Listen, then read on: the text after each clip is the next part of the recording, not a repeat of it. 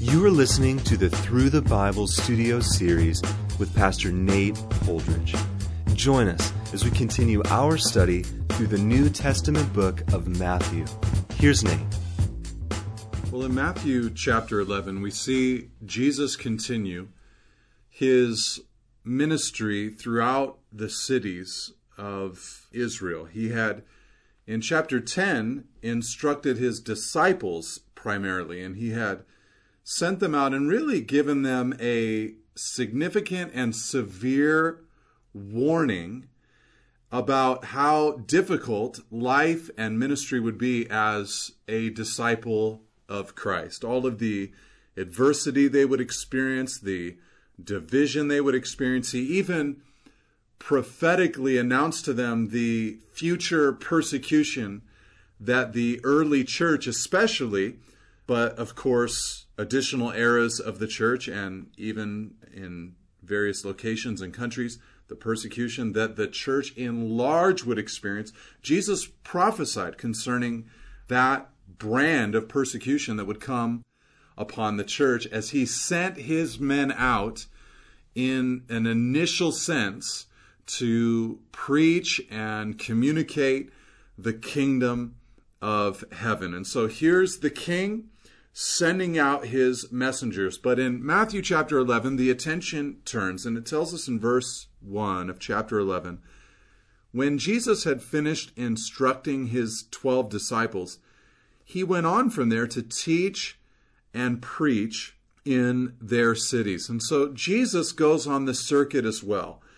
And he's going to each of these cities and he is teaching and preaching. Now, in his previous circuits through, the ministry did include teaching and preaching, but there was, of course, this very miraculous power that was attached to the ministry of Christ. A casting out of demons, a power over sickness, and even death. And so here you have Jesus now focusing mostly on the word and communicating to the people, which was, of course, the necessary thing that the miraculous had opened up the door for him to be able to do.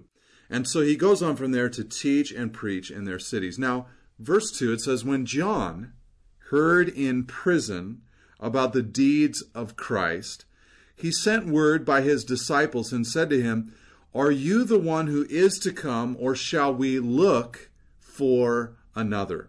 So John the Baptist, not the disciple, but John the Baptist, the one who was a forerunner of Christ, had come, was proclaiming repentance and was preparing the soil there in Israel for the coming of Jesus, the cousin of Jesus, the one who the Old Testament scripture had prophesied of, the one who would make straight the ways of the king and would fill in the valleys and tear down the mountains and make the roadway for the king as smooth as absolutely possible.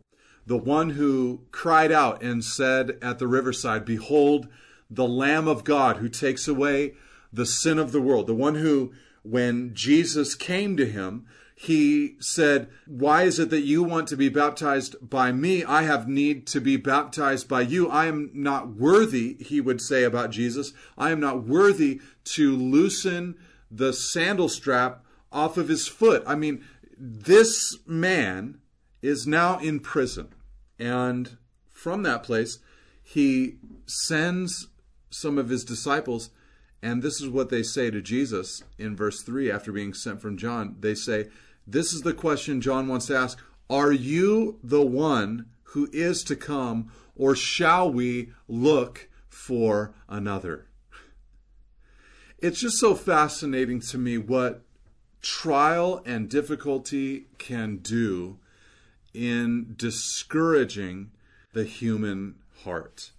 You know, here's John in prison, experiencing that pain, that persecution.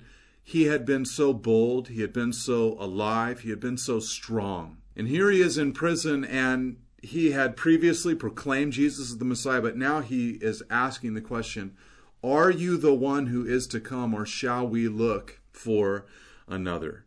And I think that there's a discouragement that can so easily come. You know, one of the greatest weapons that Satan will ever use in your life and in my life is the weapon of discouragement.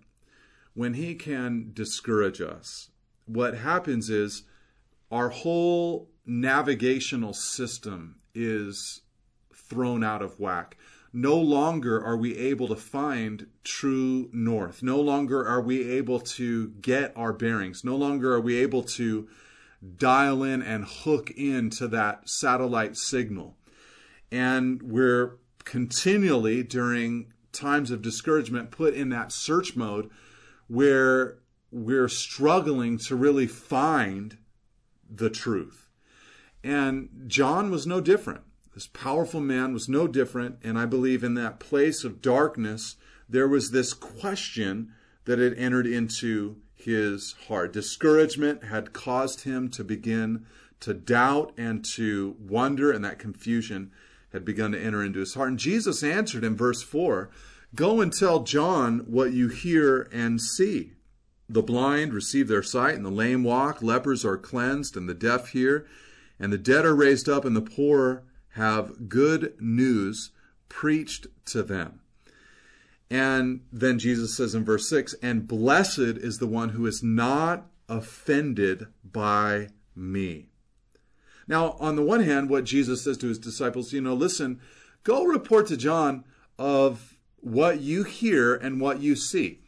Make sure you tell him about the blind that are receiving their sight, the lame that are beginning to walk, the lepers that are cleansed, the deaf that hear, and the dead that are raised up, and the poor that have the good news preached to them. Make sure that you tell John about all of these different elements that you see and that you hear. All of these things would be extremely messianic in nature. I mean, in the kingdom of the coming Messiah, there will be no sickness, no death, no tears, no pain, no trials, no difficulties. And so Jesus is pointing that out. Listen, tell John the brand of coming that you are witnessing from me. Tell him about the kind of ministry that I'm conducting. All right, these are messianic things that I'm doing. He's wondering, are you the one, or are we waiting for another? Tell him the kind of stuff that I'm doing. Hopefully that will help him understand that I am fulfilling and will fulfill ultimately those prophecies about me from that Old Testament perspective. But then he says this interesting thing in verse 6 that probably gives us a little indication into what was taking place in the heart of John the Baptist, and when he says, "And blessed is the one who is not offended by me." The offense that would so easily come would be present because Jesus was not going in and toppling the Roman government. He was not calling down fire from heaven and establishing Israel as a superpower once again. He wasn't doing that kind of thing, and there could easily have been that kind of expectation, and therefore with that kind of expectation, that kind of offense, that Jesus hadn't done the very thing that they were expecting him to do. And the Lord will often do the things that we expect, but not in the way that we are expecting them.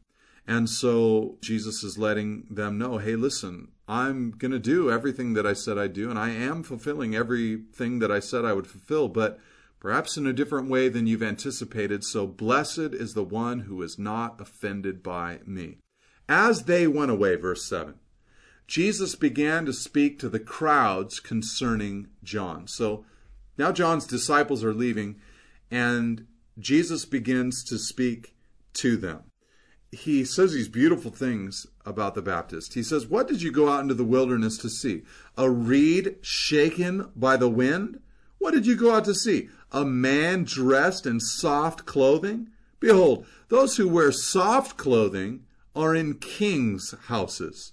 What then did you go out to see?" He's saying, listen, you didn't go out to see a man who's like a reed shaken by the wind. Wherever the wind is blowing, that's the direction this man is going. No, John was much stronger than that. And you didn't go out to see a man, clothed with soft garments. That kind of man lives in a king's palace. That's not the kind of man that you went to see with John the Baptist. He was rugged. He was real. But then he says, verse 9, what did you go out to see? A prophet? Yes, Jesus says. That's it. You went to see a prophet. And I tell you, more than a prophet. Really, John the Baptist was more than just a prophet. He was really, in one sense, the last of the Old Testament prophets, wasn't he? Dressed in similar fashion to Elijah, an amazing man, a powerful man, the Spirit of the Lord upon him, a real zeal about him, and like many of the Old Testament prophets, a confrontational aspect to his prophetic ministry. But as much as he was really kind of the last of that Old Testament era of prophets and type of prophet, he was also something different. And that's what Jesus says. He was more than a prophet. He was really a hinge to prepare the way and to open the door and turn us towards the new covenantal ministry of Christ. And so there was a moreness, so to speak, of John's ministry, a herald of the Messiah. He was preparing the way of the Lord. And that's what Jesus says in verse 10. He quotes from Malachi chapter 3, verse 1, when he says, "This is he of whom it is written, Behold, I send my messenger before your face, who will prepare your way before you." This is what was special about the Baptist, is that his ministry was preparatory. He was preparing people for Christ. And so after building up all of this about the Baptist, and I should say that I find it so fascinating and wonderful that here is John in this moment of what looks to be doubt that's beginning to well up inside of his heart. He sends his disciples to say to Jesus, "Are you the one who is to come, or shall we look for another?" He's beginning to wonder inside of his heart. But in the middle of all of that, the Lord looks at him and says, this man who, right now he's going through a little dark season. He's got some doubt within his heart. This man is an incredible man. This man is more than a prophet. Jesus has these wonderful things to say about John, looking past his doubt and observing the good inside of his heart. And Jesus then explains, he says in verse 11, "Truly I say to you, among those born of women, there has arisen no one greater than John the Baptist." How's that for a statement from Christ? He says, listen, John was the greatest and is the greatest man who's ever lived, yet the one who is least in the kingdom of heaven is greater than he. Now, this statement is so powerful and is in so many ways preparatory for what we're going to receive through the rest of the New Testament as we study it. The great privileges and rights of believers, that we are free from condemnation and that we are co-heirs with Christ and that we have hope that is able to invade our hearts and that we are predestined to be conformed into the image of Jesus Christ. John was great. In fact, so great that Jesus says of every person born of a woman, John is the greatest, the most amazing prophet with the most amazing ministry. But for every single believer in the kingdom, every person that's placed into the blood of Christ, in Christ, every person that is a part of this new covenant that Jesus has instituted by his blood, every single person who is situated in the blessings that are found in Christ Jesus, every single person with that description upon their lives is, even the least of those people, is greater than John the Baptist, Jesus says. So what we see here is that our position under the new covenant, under grace, the grace of God, the grace of Christ, the ministry of grace, that the law came through Moses, but grace and peace came through Jesus Christ. That reality puts us in a better position and standing than John the Baptist himself could acquire. And so just knowing the great and deep and wonderful love of Jesus. He says in verse 12, "From the days of John the Baptist until now, the kingdom of heaven has suffered violence, and the violent take it by force. For all the prophets and the law prophesied until John. And if you're willing to accept it, he is Elijah who is to come. He who has ears to hear, let him hear." So Jesus talks for a moment in verse 12 to the crowd about the violence that had occurred. And he says, from the days of John the Baptist until now, the kingdom of heaven has suffered violence. And John, of course, as a man who came in that Old Testament era style of prophecy, he was experiencing persecution himself. There he was in prison, but he was really the last of a long line of prophets who had experienced various forms of persecution at the hand of those who were against the kingdom of heaven, those who brought violence upon it and tried to take it by force. And then Jesus, after alluding to this persecution, tells us in verse 13 and 14 that the law and the prophets had been prophesying until the moment of John the Baptist. There's sort of this sealing up of that ministry now that is sealed up and finished. John is sort of the period of it and the end to it, the final one who would minister in that kind of sense. And he says in verse 14, if you're willing to accept it, he is Elijah who is to come. So back in the Old Testament, Malachi chapter 4, verse 5, Malachi prophesied that Elijah would come before the Messiah came. And the way that Jesus says this is so fascinating because he says, first of all, he says it like it's optional. If you're willing to accept it, John is the fulfillment of that Elijah prophecy from Malachi 4, verse 5, which is fascinating in and of itself. But so John is at least a partial fulfillment of the Malachi 4:5 prophecy. But notice how he says it. He says, if you're willing to accept it, he is Elijah who is to come. So even embedded in the statement of Jesus is this sense in which Elijah is still going to come. And of course, Elijah would come before the coming of the Messiah. So John the Baptist fulfills that prophecy in the first coming of Christ. But you're seeing language here from Jesus that gives us a hint to the second coming of Christ, and that potentially Elijah, who Jesus says is to come, would show up before the second coming of Christ. And of course, many have attempted to demonstrate that in Revelation chapter 11, where you have two prophets who are prophesying there in Jerusalem during what many refer to as the Great Tribulation, that Elijah will be one of those prophets. And personally, I wouldn't be surprised if that's the case.